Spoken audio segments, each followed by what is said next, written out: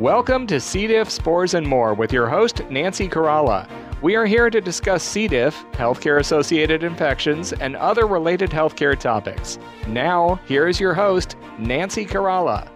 Welcome to the program, and thank you for joining us on C. diff, spores, and more. We would like to take this opportunity to thank our sponsor, Clorox Healthcare. Visit the Clorox Healthcare website, www.cloroxhealthcare.com, to learn more about keeping environments safer with Clorox Healthcare. Welcome to the Patient and Family C. diff Symposium.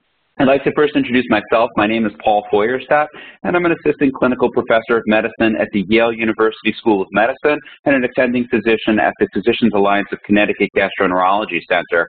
I'm just so delighted and honored to be the host for today. I'd like to thank the Foundation for offering me this really wonderful opportunity. This symposium is designed to provide understandable information to patients and their families about C. difficile and its impact on all of us. Before we begin, I think it's important to provide a brief overview of the Foundation. The C. diff Foundation is a 501c3 nonprofit organization that was established in 2012 and comprised of 100% volunteering professionals that are dedicated at supporting public health through education and advocating for C. difficile infection prevention, treatments, clinical trials, environmental safety, and support worldwide. Nancy Caralla is the foundress of this organization, and she works tirelessly to make so many wonderful things happen to help the C. diff community. The annual conference each November is a highlight of the year for those of us who care for patients with C. difficile and for patients, as it provides the opportunity for so many of all of us to get together and share data and our experiences with this infection. Previously in person, but this past year in 2020, adapting to the pandemic, we did this virtually, as this conference is. In 2020, the Foundation created and published an app for your smartphone entitled C. diff and You that is available in the Apple App Store and Google Android App Store as well. Nancy Caralla also hosts a weekly radio program called C. diff, Spores, and More. There have been over 5 seasons, or actually 5 completed seasons now, and 275 episodes on a variety of topics related to C. difficile and other gastrointestinal diseases as well. That's sponsored by Clorox Healthcare. The Foundation also has a Junior Infection Fighters program to engage the next generation, as well as monthly opportunities to call and speak with experts in the C. diff community through the Community Outreach Program. As you can see, the Foundation has a lot that it provides. Today's event would not have been possible without the generous support of Seres Therapeutics. So we say a very big thank you to Seres Therapeutics for their honoraria and support of this educational session. Seres has an exciting product that they will be sharing with you in the first lecture today.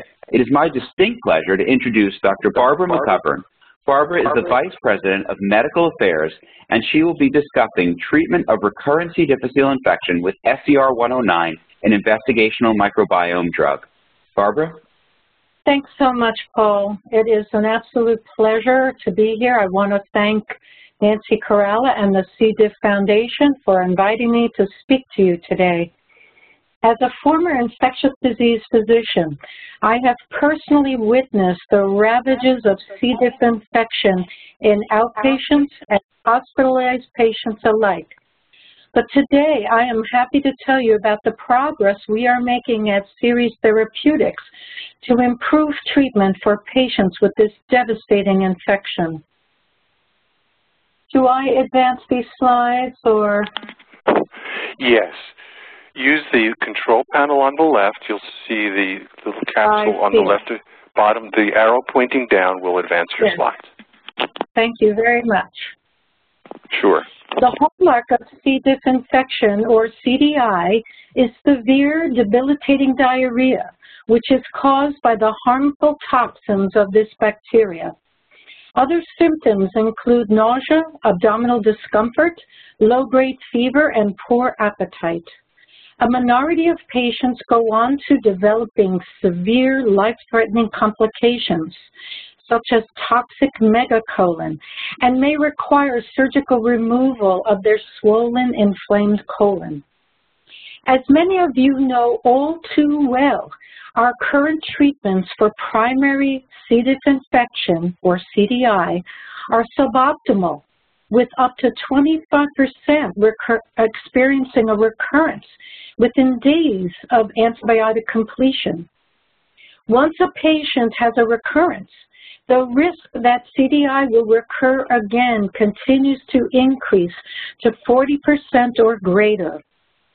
A top expert in the field, Dr. Mark Wilcox, calls this the C. diff escalator of recurrence. Once you get on, it is hard to get off. That is because treatment options are more limited and even less effective for recurrent infection. When debilitating diarrhea returns, patients have told me that they feel like prisoners in their own home. And with every failed treatment, the recurrence of diarrhea can bring feelings of severe stress due to the trauma of recurrent infection, similar to post-traumatic stress disorder, or PTSD. The PTSD of C. diff is real because every facet of life is affected, including the ability to go to work, or go to school, or even take a short run to the grocery store. C. diff has tangible negative effects on physical and social functioning and emotional and mental health. Patients begin to feel a sense of despair when therapies fail yet again. So why do current therapies fail so many patients? Well, there's a two-part answer to this question. The first part of the story is related to the role of the microbiome in defense against C. diff. The second part of the story is related to the life cycle of C. diff itself. When I was in medical school, we learned that there was a sea of bacteria living in our GI tract, but we never thought about why these microbes were there or what they were doing. But decades later, we have now learned that this enormous community of beneficial bacteria, called the microbiome, give us a variety of health benefits. The microbiome provides healthful functions for our bodies, such as digestion of nutrients, shaping of our immune system, and most importantly for our discussion today, defense against C. diff. So the gut microbiome is our first line of defense against infection with this harmful bacterium. So you might ask, why isn't my microbiome protecting me as it should? Well, think back to when you first got your antibiotic for pneumonia or sinusitis or a urinary tract infection. That antibiotic was important to rid you of that nasty infection. However, antibiotics also kill a lot of beneficial bacteria, which are so important in protecting you from C. diff. So when your microbiome is disrupted by antibiotics, C. diff spores can enter your GI tract. C. diff spores are dormant, sleeping forms of the bacteria, which are found in the environment, in food, and in the soil. But just like a bed bug can hatch from an egg under the right conditions, C. diff bacteria can emerge from the spore and grow and replicate. However, the hatching of the C. diff spores only occurs when the microbiome is damaged. These active bacteria produce harmful toxins that attack the colon, leading to diarrhea. In fact, CDI can be thought of as the canary in the mine, signaling microbiome disruption and need for repair. That's why we consider C. diff infection a two-hit process. Not only does it require C. diff spores, but it also requires disruption of your gut microbiome. The other problem is that antibiotics are only half the answer for treatment of this infection. Many patients who are treated with antibiotics feel better, and their diarrhea transiently goes away, giving them the false hope that the infection is gone. That is because C. diff antibiotics, like vancomycin or fidaxomicin, are great at killing the bacteria that produce the harmful toxin that causes the disease. But in too many patients, symptoms recur. Why? Antibiotics have no effect on those sleeping spores, which turn into harmful bacteria when the microbiome is disrupted. So symptoms persist and recur, and that's because the infection persists and starting the whole vicious cycle over and over again. So C. diff antibiotics are necessarily, but only half the answer. We need a two-pronged treatment approach, including microbiome repair, to achieve a durable clinical response. So you may ask, is it possible to repair the microbiome? And the answer is a resounding yes, through the use of beneficial spores called firmicutes, which live in our healthy microbiome. And that brings me to SER-109, an investigational microbiome drug designed to break the cycle of C. diff recurrence.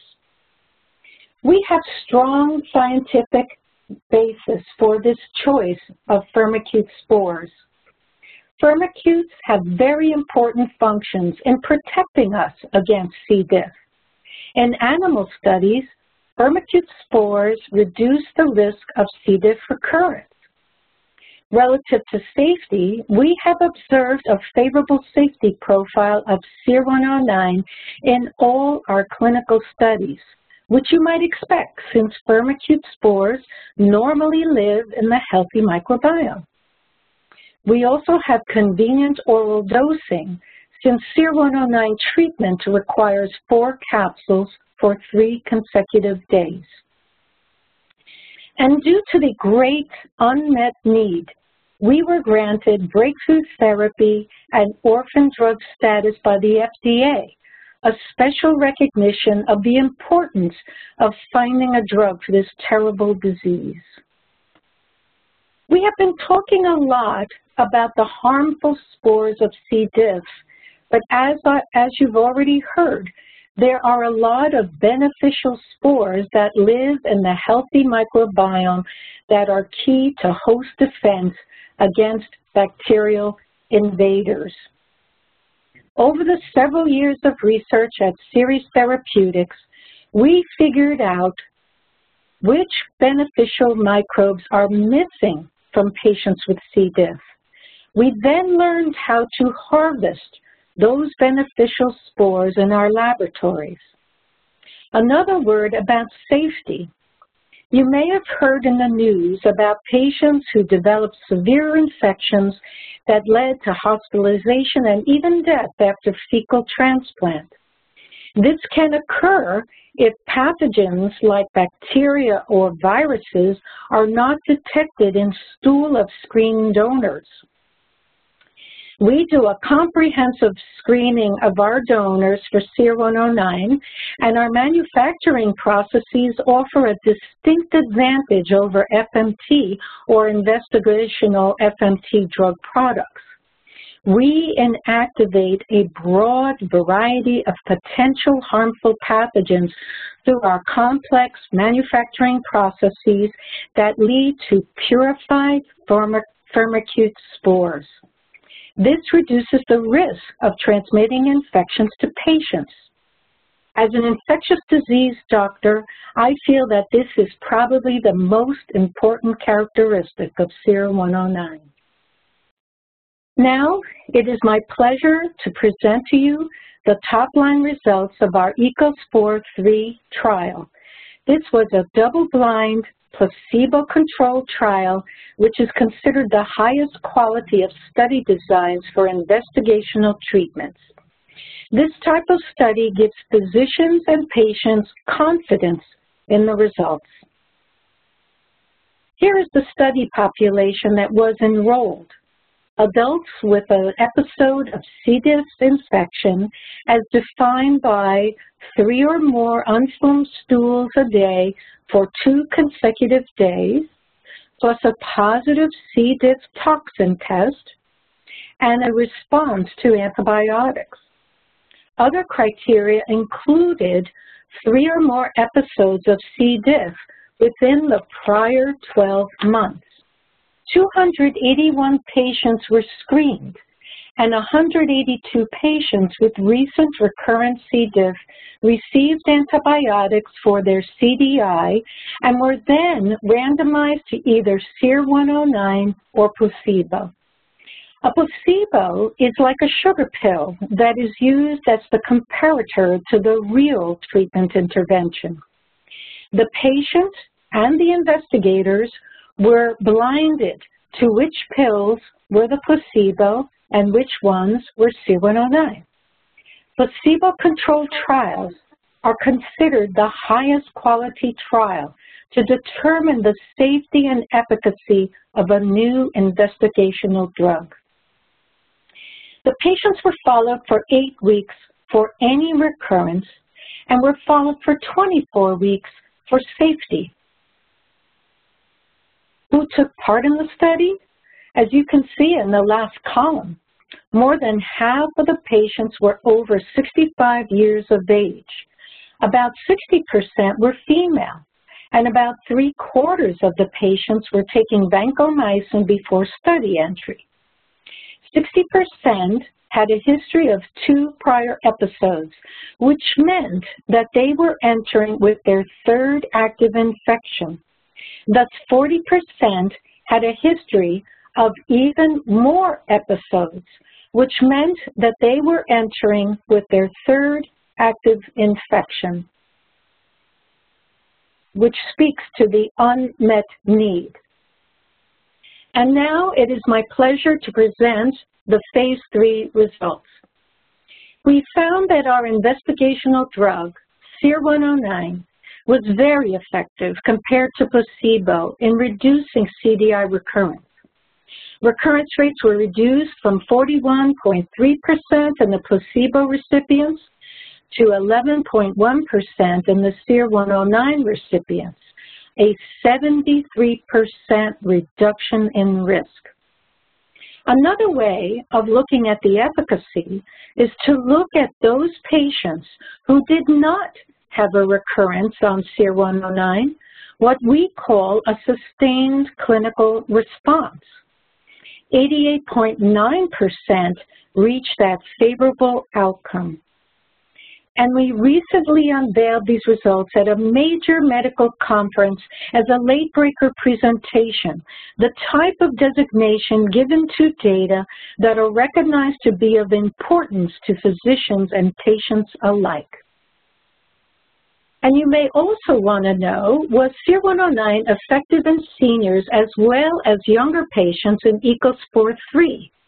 Yes, in the Phase 3 study, SER-109 effectively reduced recurrence of CDI in patients less than 65 years and greater than 65 years, as shown in this figure.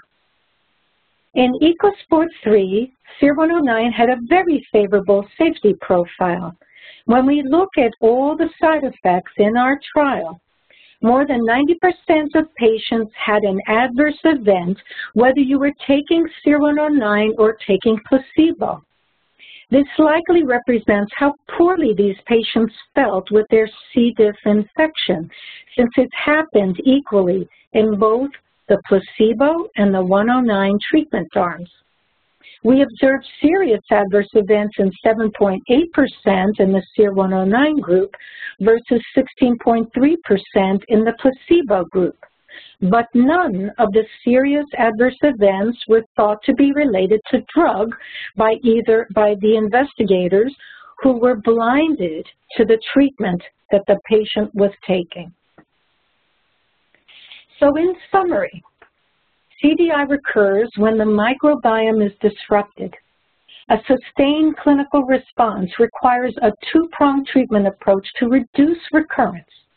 antibiotics to kill the toxin-producing bacteria, and microbiome recovery to defend against C. diff spores. The observed safety profile for SER-109 was favorable, selecting the essential bacteria needed to repair the microbiome helps reduce the risk of transmitting any unwanted microbes. And we have demonstrated that this investigational drug is effective in reducing CDI recurrence. So in conclusion, SER-109 seeks to offer a promising new treatment model for patients with recurrent CDI. Requirements to file SER-109 for drug approval are under discussion with the FDA. An open-label trial for patients with their first or multiple recurrence of CDI has been initiated. No placebo will be in this open trial. All patients will have access to SER-109. If you or a member of your family are interested in possibly participating in the open-label study, please visit our website, serestherapeutics.com or serescdiffstudy.com for more information. And Seres is spelled S-E-R-E-S. You may also contact the email clinicalstudies@serestherapeutics.com to be connected with a member of our Seres team so that we may refer you to the nearest participating clinical trial center, clinicalstudies@serestherapeutics.com. Finally, on behalf of all the staff at Seres Therapeutics, I want to thank all the investigators and the patients who participated in this landmark trial, which demonstrated that a microbiome therapeutic drug following antibiotics can help achieve resolution of CDI. We could not have reached this important milestone for this trial without the dedication of our investigators and the clinical research personnel. But most importantly, we are humbled by the hundreds of patients who have participated in our trials from the early days of the phase 1 studies until today. You put your trust in us, and we are forever grateful. Finally, many thanks to Nancy Caralla for giving us the opportunity to speak to you today and for her continuing outstanding dedication to the patients and families of the C. diff Foundation. Thank you so much.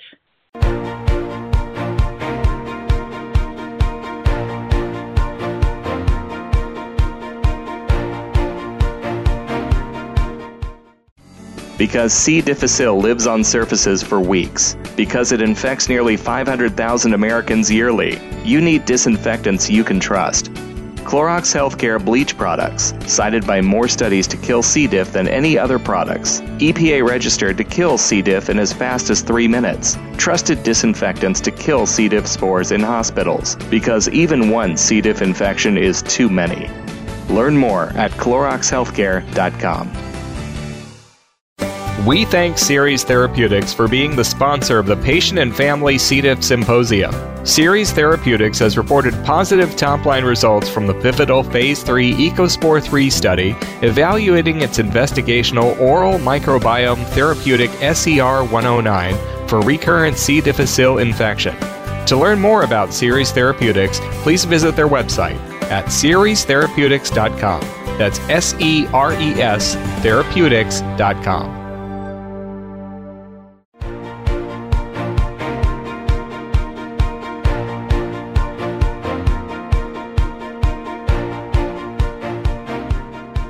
We're going to now shift gears. I'm going to give an overview of C. diff infection in general and kind of give a teaser for what we're going to see throughout the conference. And we're going to start with the epidemiology of the infection. And epidemiology is the study of how an infection impacts a society or a group of individuals. And the Centers for Disease Control and Prevention back in 2013 and then again in 2019 reinforced that the threat level for C. difficile is urgent. What does that mean? That means that this is a big threat to our society in general.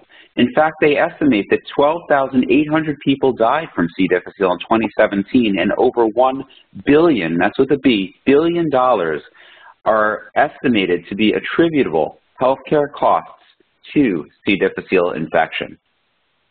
So how many people do get this infection? It's quite a few. This is some data that was presented last year in manuscript form. Looked at something called the Emerging Infections Program through the Centers for Disease Control and Prevention. Within this program, they look at 10 counties throughout the United States, and they project or estimate the number of infections that we see on a national scale based upon that. Within the study, they looked at 2011 and 2017. In 2011, it was estimated that 476,400 people in the United States were diagnosed with C. diff. In 2017, 365,200 people. So overall, we're actually doing pretty well. We've cut down significantly on the number of individuals who are getting diagnosed with C. difficile, about 25%. So the question that you're probably asking yourself is, why? How have we done this? I point your attention to the gray and the white bar graphs that accompany each time frame. And this is the differentiation between healthcare-associated infection, any infection that has an onset of symptoms greater than 72 hours after admission to the hospital or within 90 days of discharge from the hospital, basically any infection that's believed to be acquired within the healthcare system, versus community-associated infection, everything else. And we see in 2011, the breakdown was about 2/3 of patients were coming from the healthcare-associated infection group and 1/3 from the community-associated infection group. Fast forward to 2017, it's about 50-50. So how did we get here? We got here through a number of different tools that we've used. More aggressive treatment, better infection control, better antimicrobial stewardship, meaning are we using other antibiotics in appropriate ways with appropriate indications and fixed timeframes, and also better transitions of care from the inpatient setting to the outpatient setting. All topics that we're going to be learning about as we go through the conference today. Overall, though, it's really important to know that healthcare-associated infections are more significant and are associated with worsened outcomes compared with community-associated infections. And I'll point your attention to the 2017 data because this is the most relevant to us today. In 2017, the recurrence rates in the community was 12.8% versus 15.3% in healthcare-associated infection. Mortality was 2.2% in the community, 7.1% with healthcare-associated infection. So trends for more severe disease with healthcare-associated infection. Another trend that we're seeing is that more patients are getting more refractory disease. This is a study that was presented a couple of years ago now in 2017. It looked at a cross-section of our population from 2001 to 2012. And it showed that the incidence, or the number of new infections we saw on an annual basis, that increased 42.7%. However, the incidence of multiply recurrent C. difficile, meaning recurrence after recurrence after recurrence, that increased 188.8%. So we're seeing overall an increase in the incidence, or the increase in number of the cases, but of those cases, it was also much more challenging to treat these patients. So what is C. diff, and how does C. diff infect us? C. difficile is a gram-positive, meaning it stains positively with something called a gram stain, spore-forming, which we'll talk about in the next slide, anaerobic, it thrives in an environment without oxygen, rod, which is the shape of this bacteria. And there are two main phases of C. difficile infection, the spore phase and the vegetative phase. The vegetative phase is the phase that most patients and their families think about when they think about C. diff, because this is the phase that releases two toxins, toxin A and toxin B, that stimulate the diarrheal syndrome most commonly associated with C. diff. These toxins are released by the vegetative phase and act on the lining of the bowel, causing chemical changes that result in the symptomatology. The vegetative phase is susceptible to gastric acid, and it's susceptible to alcohol-based hand sanitizers. plainly stated, if it comes in contact with these things, it gets wiped out. So if we were to swallow the vegetative form, our gastric acid, if it's intact, will sterilize this. Alternatively, the spore phase is a much more resistant phase. The spore phase is resistant to gastric acid and resistant to alcohol-based hand sanitizers. This phase is like a cocoon, protecting the C. difficile in other environments so that it can get transmitted from one person to the next. In fact, the spore phase can last on dry surfaces on the order of 6 or more months and remain viable. So how does this infection actually infect us? What typically happens is we swallow the spore phase, as I just mentioned, to get through our gastric acid and gets into our small bowel. In our small bowel, there's a conversion from the spore phase to the vegetative phase that's called germination.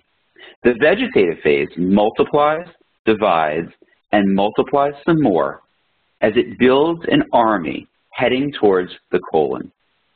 But the colon is a very smart organ because the colon has its own defense system, independent of the blood-borne defense system, that protects it. Dr. McGovern alluded to it. That's the microbiota, or the microbiome, or also referred to as colonization resistance. What classically alters this or weakens the colonization resistance? Antibiotics. Amoxicillin, ampicillin, clarithromycin, fluoroquinolones, and cephalosporins are the most common. If we have an alteration of that colonization resistance and the presence of C. difficile vegetative form, this is the perfect mixture for C. difficile to proliferate, multiply, and divide, and multiply some more. Then it releases those toxins and causes the symptoms you see on your screen. Most commonly diarrhea, but patients can present with constipation, ileus, and sometimes even something called a megacolon, where the colon slowly dilates, and if there isn't a surgical intervention or another intervention very rapidly, the colon can actually rupture, resulting in much more dangerous things. So we've already heard from Dr. McGovern, and you've heard from me about the importance of colonization resistance or the microbiome. Let's focus a little bit more on this. And when we talk about the microbiome, frequently, when we talk about fecal transplant, we talk about transferring stool from one person to the next. So what is stool? Stool is a mixture of a number of different things. It's water and so-called electrolytes. Electrolytes are sodium and potassium and chloride and bicarbonate. Our stool also includes digested products that we've eaten, fats and sugars and proteins, undigested food like fibrous matter, any ingested medications we have, and of course, the microorganisms that we've been alluding to on multiple occasions. So let's talk a little bit about some of the definitions of these terms. The microbiota and the microbiome are used interchangeably, but they're actually pretty different. The microbiota is a group of microorganisms that live in an established environment, such as the colon. The microbiome is the combined genetic material of all of those microorganisms. So when you break down all those microorganisms, what does the genetic material look like? That's the microbiome. Dysbiosis is any derangement or differentiation of the microbiome or microbiota from normal. When we think about the medical applications, though, of the microbiota, the metabolome is probably the most important. The metabolome looks at what the metabolic output is as a result of all of those microorganisms. If we think about it, all the microorganisms are living in this place, and they're interacting with each other. What chemically is happening as a result of all this, and how does it interact with the body? And of course, C. difficile is one of the best examples of how the metabolome interacts with the body, because metabolically it acts to form colonization resistance and prevent proliferation of C. difficile. But if it gets altered, that colonization resistance gets weakened and C. difficile can proliferate. So what constitutes the intestinal microbiome? And there's a number of different living things or microorganisms. There's bacteria, archaea, fungi, viruses, and protozoa. So as we shift gears and think about who gets C. diff and why, I'll point this figure out to you and say that unfortunately all of us stand at the top of this figure. All of us have unfortunately been exposed to C. diff. But as I mentioned before, there needs to be two things that happen within our body for C. difficile to proliferate. One is we need to disrupt that microbiota, And 2, we have to actually be exposed to the C. difficile. If we're just exposed to the C. difficile and our microbiota is healthy, we can end up on the left side of this figure with something called asymptomatic colonization. Essentially, the C. diff is living within our system, but it's not producing toxins in sufficient supply to cause symptoms, and our system is able to hold this under control. If we have a disruption of the microbiota and acquisition of toxigenic C. difficile, that combination results in symptom onset or symptomatic C. diff infection. Who gets cured? Patients who get treated for the C. difficile, meaning that they get an antimicrobial to suppress the C. diff, and those that are able to recover their microbiota either with microbiota restoration therapy or fecal transplant, or on their own if they're able to replenish their microbiome. If they're not able to replenish their microbiome, that leaves them on the red side of this figure at the bottom right at risk for recurrence in the future. Who gets C. diff? I like to break these patients down, or these characteristics down, into demographics, exposures, and environment. From a demographic standpoint, age over 65, female gender, any form of immune compromise, including diabetes, HIV, chronic kidney disease, inflammatory bowel disease, anybody who's ever gotten C. difficile in the past.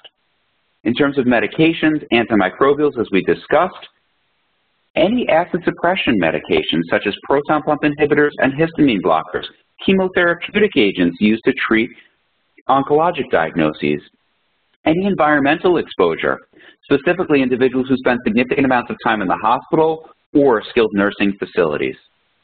How do we diagnose C. diff? It's a very important question, and I refer down to the bottom of the slide, again reminding you that there's 2 phases, the spore phase and the vegetative phase. And the vegetative phase, when it's active, releases those toxins and stimulates the symptoms. So the most accurate test to diagnose C. diff would be one that detects not only the presence of the organism, but the presence of the organism that's releasing toxin. And the only test of the common tests that we have available listed here that detects the toxin is something called the enzyme immunoassay, or toxin A and B enzyme immunoassays. But you'll notice when we rate the ability of this to detect, the sensitivity is low and the specificity is moderate, meaning it's a good test, but it's not a perfect test to diagnose C. diff. So we have to add something else to increase the likelihood of using this test to diagnose this. And that is something called the glutamate dehydrogenase assay most commonly. The GDH assay, or glutamate dehydrogenase assay, looks for an enzyme that's clostridioides release. If both the GDH assay and the EIA assay are positive, the patient is diagnosed with C. difficile. If they're both negative, they're negative. If they're different, then we sometimes will go to the nucleic acid amplification test. These tests do not detect whether or not there is active infection. What they detect is the gene that codes for the protein to release the toxin. So it says whether the patient has a toxigenic form within them or not. And that PCR assay, or nucleic acid amplification assay, is used to differentiate if the EIA and the GDH are discordant, or frequently it's used on its own as a solitary test. However, as I mentioned, if it's used as a solitary test or a test on its own, there is a tendency for it to overdiagnose C. difficile infection, and that's the limitation of that test. So there are no perfect tests for C. difficile. So why does treating C. difficile elicit this response from so many providers? Well, the reason has to do with recurrence. Recurrence is a major problem. It is estimated that 25% of all patients with C. difficile that are treated with metronidazole and vancomycin for their initial episode will recur. 40% will go on to recur after that, and 50% will go on to recur after that. That escalator that Dr. McGovern showed us is being shown in a bar graph form here. What are the risk factors for recurrence? They mimic the risk factors for initial infection. So when we think about treatments of C. difficile, I think there's 2 main ways to think about it. We can either attack the bacteria with antibiotics, such as metronidazole, vancomycin, or fidaxomicin, or we can support our immune system, boosting and complementing our microbiota through fecal microbiota transplant or microbiota restoration therapy, or using a product called bezlotuximab, which is a fully humanized monoclonal antibody designed to bind toxin B in a very specific manner. So as we move forward, we're going to hear a lot of the themes and topics that I have raised within this discussion. And it is now my distinct honor to introduce Dr. Sahil Khanna. Dr. Khanna is a professor of medicine at the Mayo Clinic in Rochester, Minnesota. He has focused a good portion of his career on C. difficile and is a true scholar and expert on this infection. His topic that he's going to be talking to us today is C. diff treatments and FMT overview. Dr. Khanna, thank you for joining us. Thank you, Dr. Forestat. It's my pleasure to be here today, and I'm going to talk about treatment of C. diff, both in antibiotics and microbiota restoration. So in the next 15 minutes or so, we'll talk about the new treatment guidelines for C. diff infection. We'll talk about which patients should get fecal transplant or microbial restoration, how should we do that, what are the differences between microbial restoration in clinical practice from microbial restoration in clinical trials, and I'll go over some of the data at high level from clinical trials that have been conducted in this space. So these are 2017 guidelines from the Infectious Disease Society of America, and there's a couple take-home points here that these guidelines do not recommend the use of metronidazole for an initial episode. So metronidazole should really not be used for C. diff infection as a standalone therapy. If you have a patient who gets C. diff infection, and if a provider prescribes metronidazole, the patient should question that and say, that's not the recommended treatment. The recommended treatment is either vancomycin or fidaxomicin. And there's going to be an update to these guidelines also, which may recommend fidaxomicin, even or vancomycin, and more to come on that in the next few months.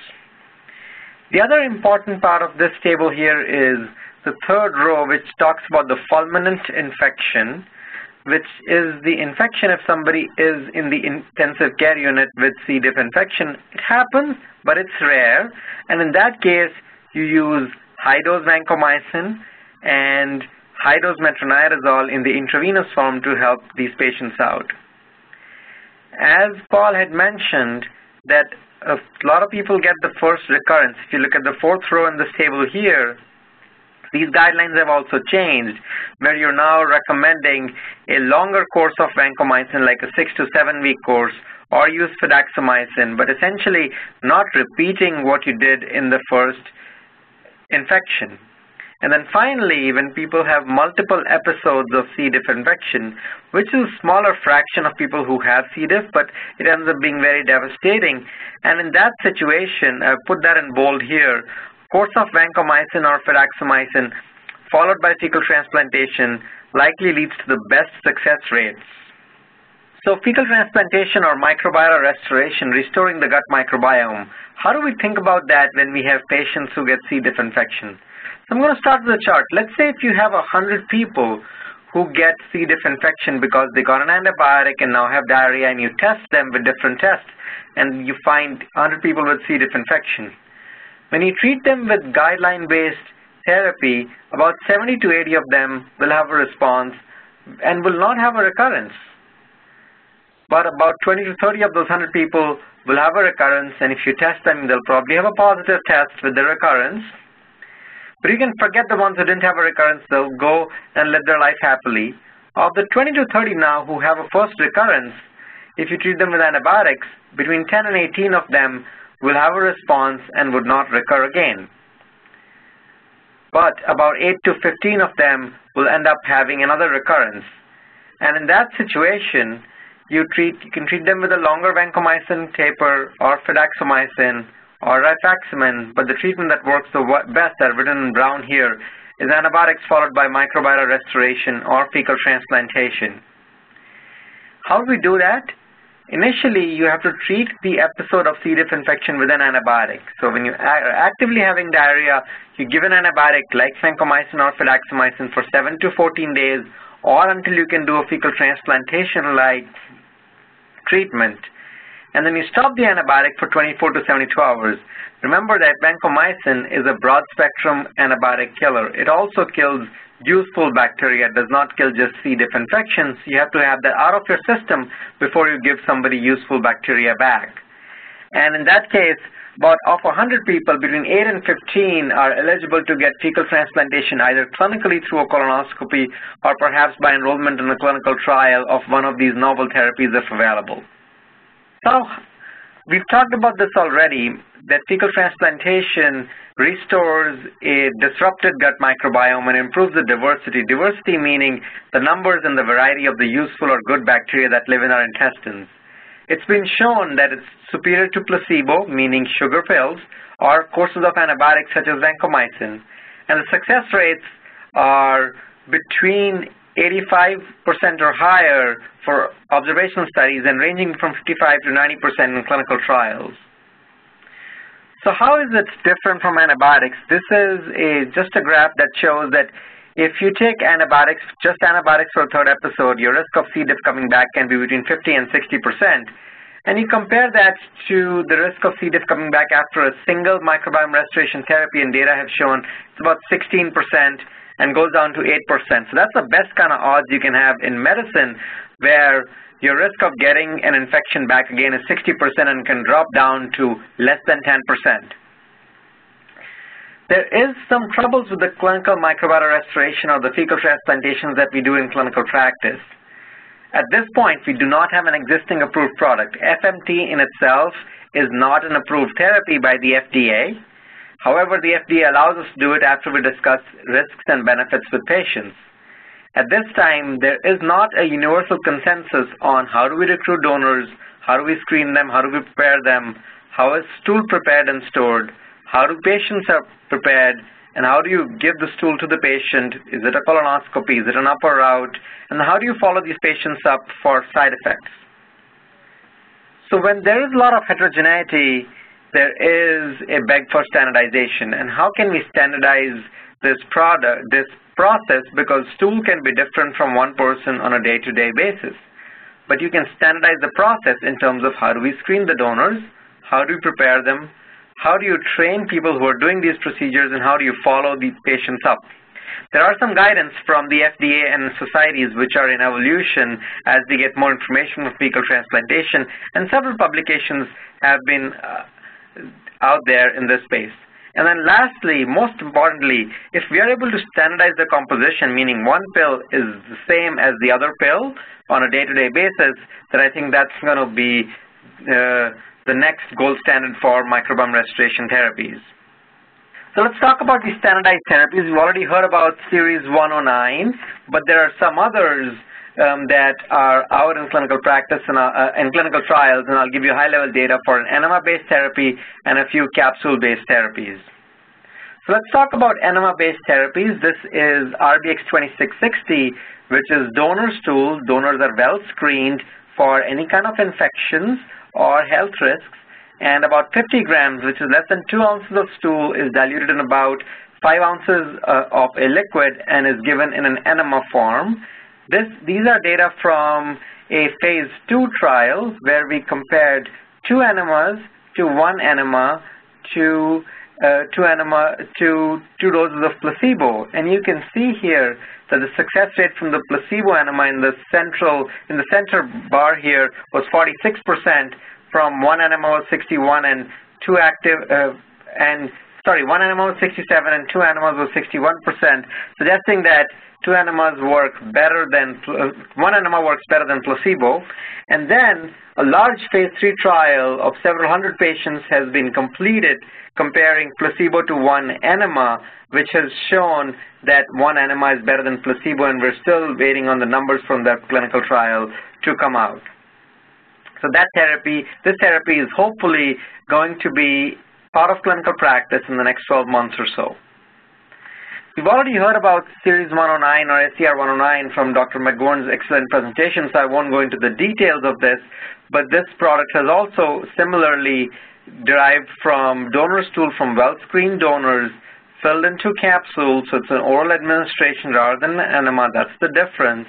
And it has completed phase 1, phase 2, and phase 3 studies. And phase 3 studies have shown that it works much better than giving somebody a placebo or a pill that doesn't have active ingredients. Similarly, another oral formulation called CP101 by Finch Therapeutics has completed a phase 2 trial in patients who've had multiple episodes of C. diff infection, and this study showed that the active product was 74.5% effective compared to placebo 61%. Again, significant difference, clinically meaningful, suggesting that there are going to be multiple options for C. diff infection for microbiome restoration going down in the future. And then finally, we also have another oral capsule, RBX7455, which has completed an initial phase study. This is different from other available oral capsules in the form of that it can be stored at room temperature rather than storing it in a freezer. And this study did not have anybody who got placebo, but everybody got the active drug, and it was 90% efficacious in 30 patients. So a smaller study and more to come on that. And then finally, we talked about, can you actually put exact same amount of bacteria in every capsule and know that every capsule has been designed the same way? And do we have to depend on donor stool, or can this be done all synthetically? So this is V303 by Vedanta Biosciences, where they manufacture bacteria in a lab, so it's not dependent on donor stool. And initial studies from this, comparing this V303 to a pill that doesn't have V303 or a sugar pill or placebo, are being conducted at this time, and results hopefully should be available this year. So in summary, the treatment guidance for C. diff infection is evolving. Metronidazole or Flagyl is no longer the first-line therapy. There will be some changes to these guidelines in the next few months, where we will likely see fidaxomicin being recommended as the first-line therapy, even over vancomycin. If somebody gets C. diff the second time, you use a longer vancomycin course. Fidaxomicin works better than vancomycin because it has fewer recurrences. And if somebody has 3 or more episodes of C. diff infection, that's when you start thinking about microbiota restoration in the form of fecal transplantation or a clinical trial. Cure rates can be up to 90% with 1 or more therapies. Fecal transplantation in clinical practice is vastly heterogeneous, and clinical trials give you a better sense of how this therapy works. And we have seen that standardized microbiota restoration therapies are showing promise. So what do the next 12 months look like? I think we're going to get some updated guidelines from the infectious disease societies. We're going to see more data from the capsule form CP101 and perhaps a larger phase 3 trial. We'll also see a larger trial for the room temperature stable capsule RBX7455. And then we'll probably get final results from V303, which is the defined microbial consortia, where you exactly know what's in the capsule.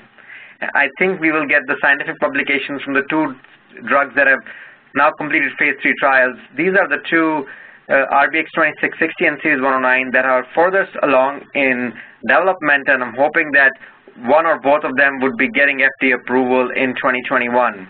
And then finally, the FDA guidance on FMT or fecal transplantation will continue to evolve, and we think that approved products, the ones that are listed on this slide, will likely replace traditional FMT in most patients and have ease of administration. And I'll stop here and hand it back over to Dr. Feuerstadt. Thank you, Dr. Khanna, for that wonderful overview on the treatment of this challenging infection.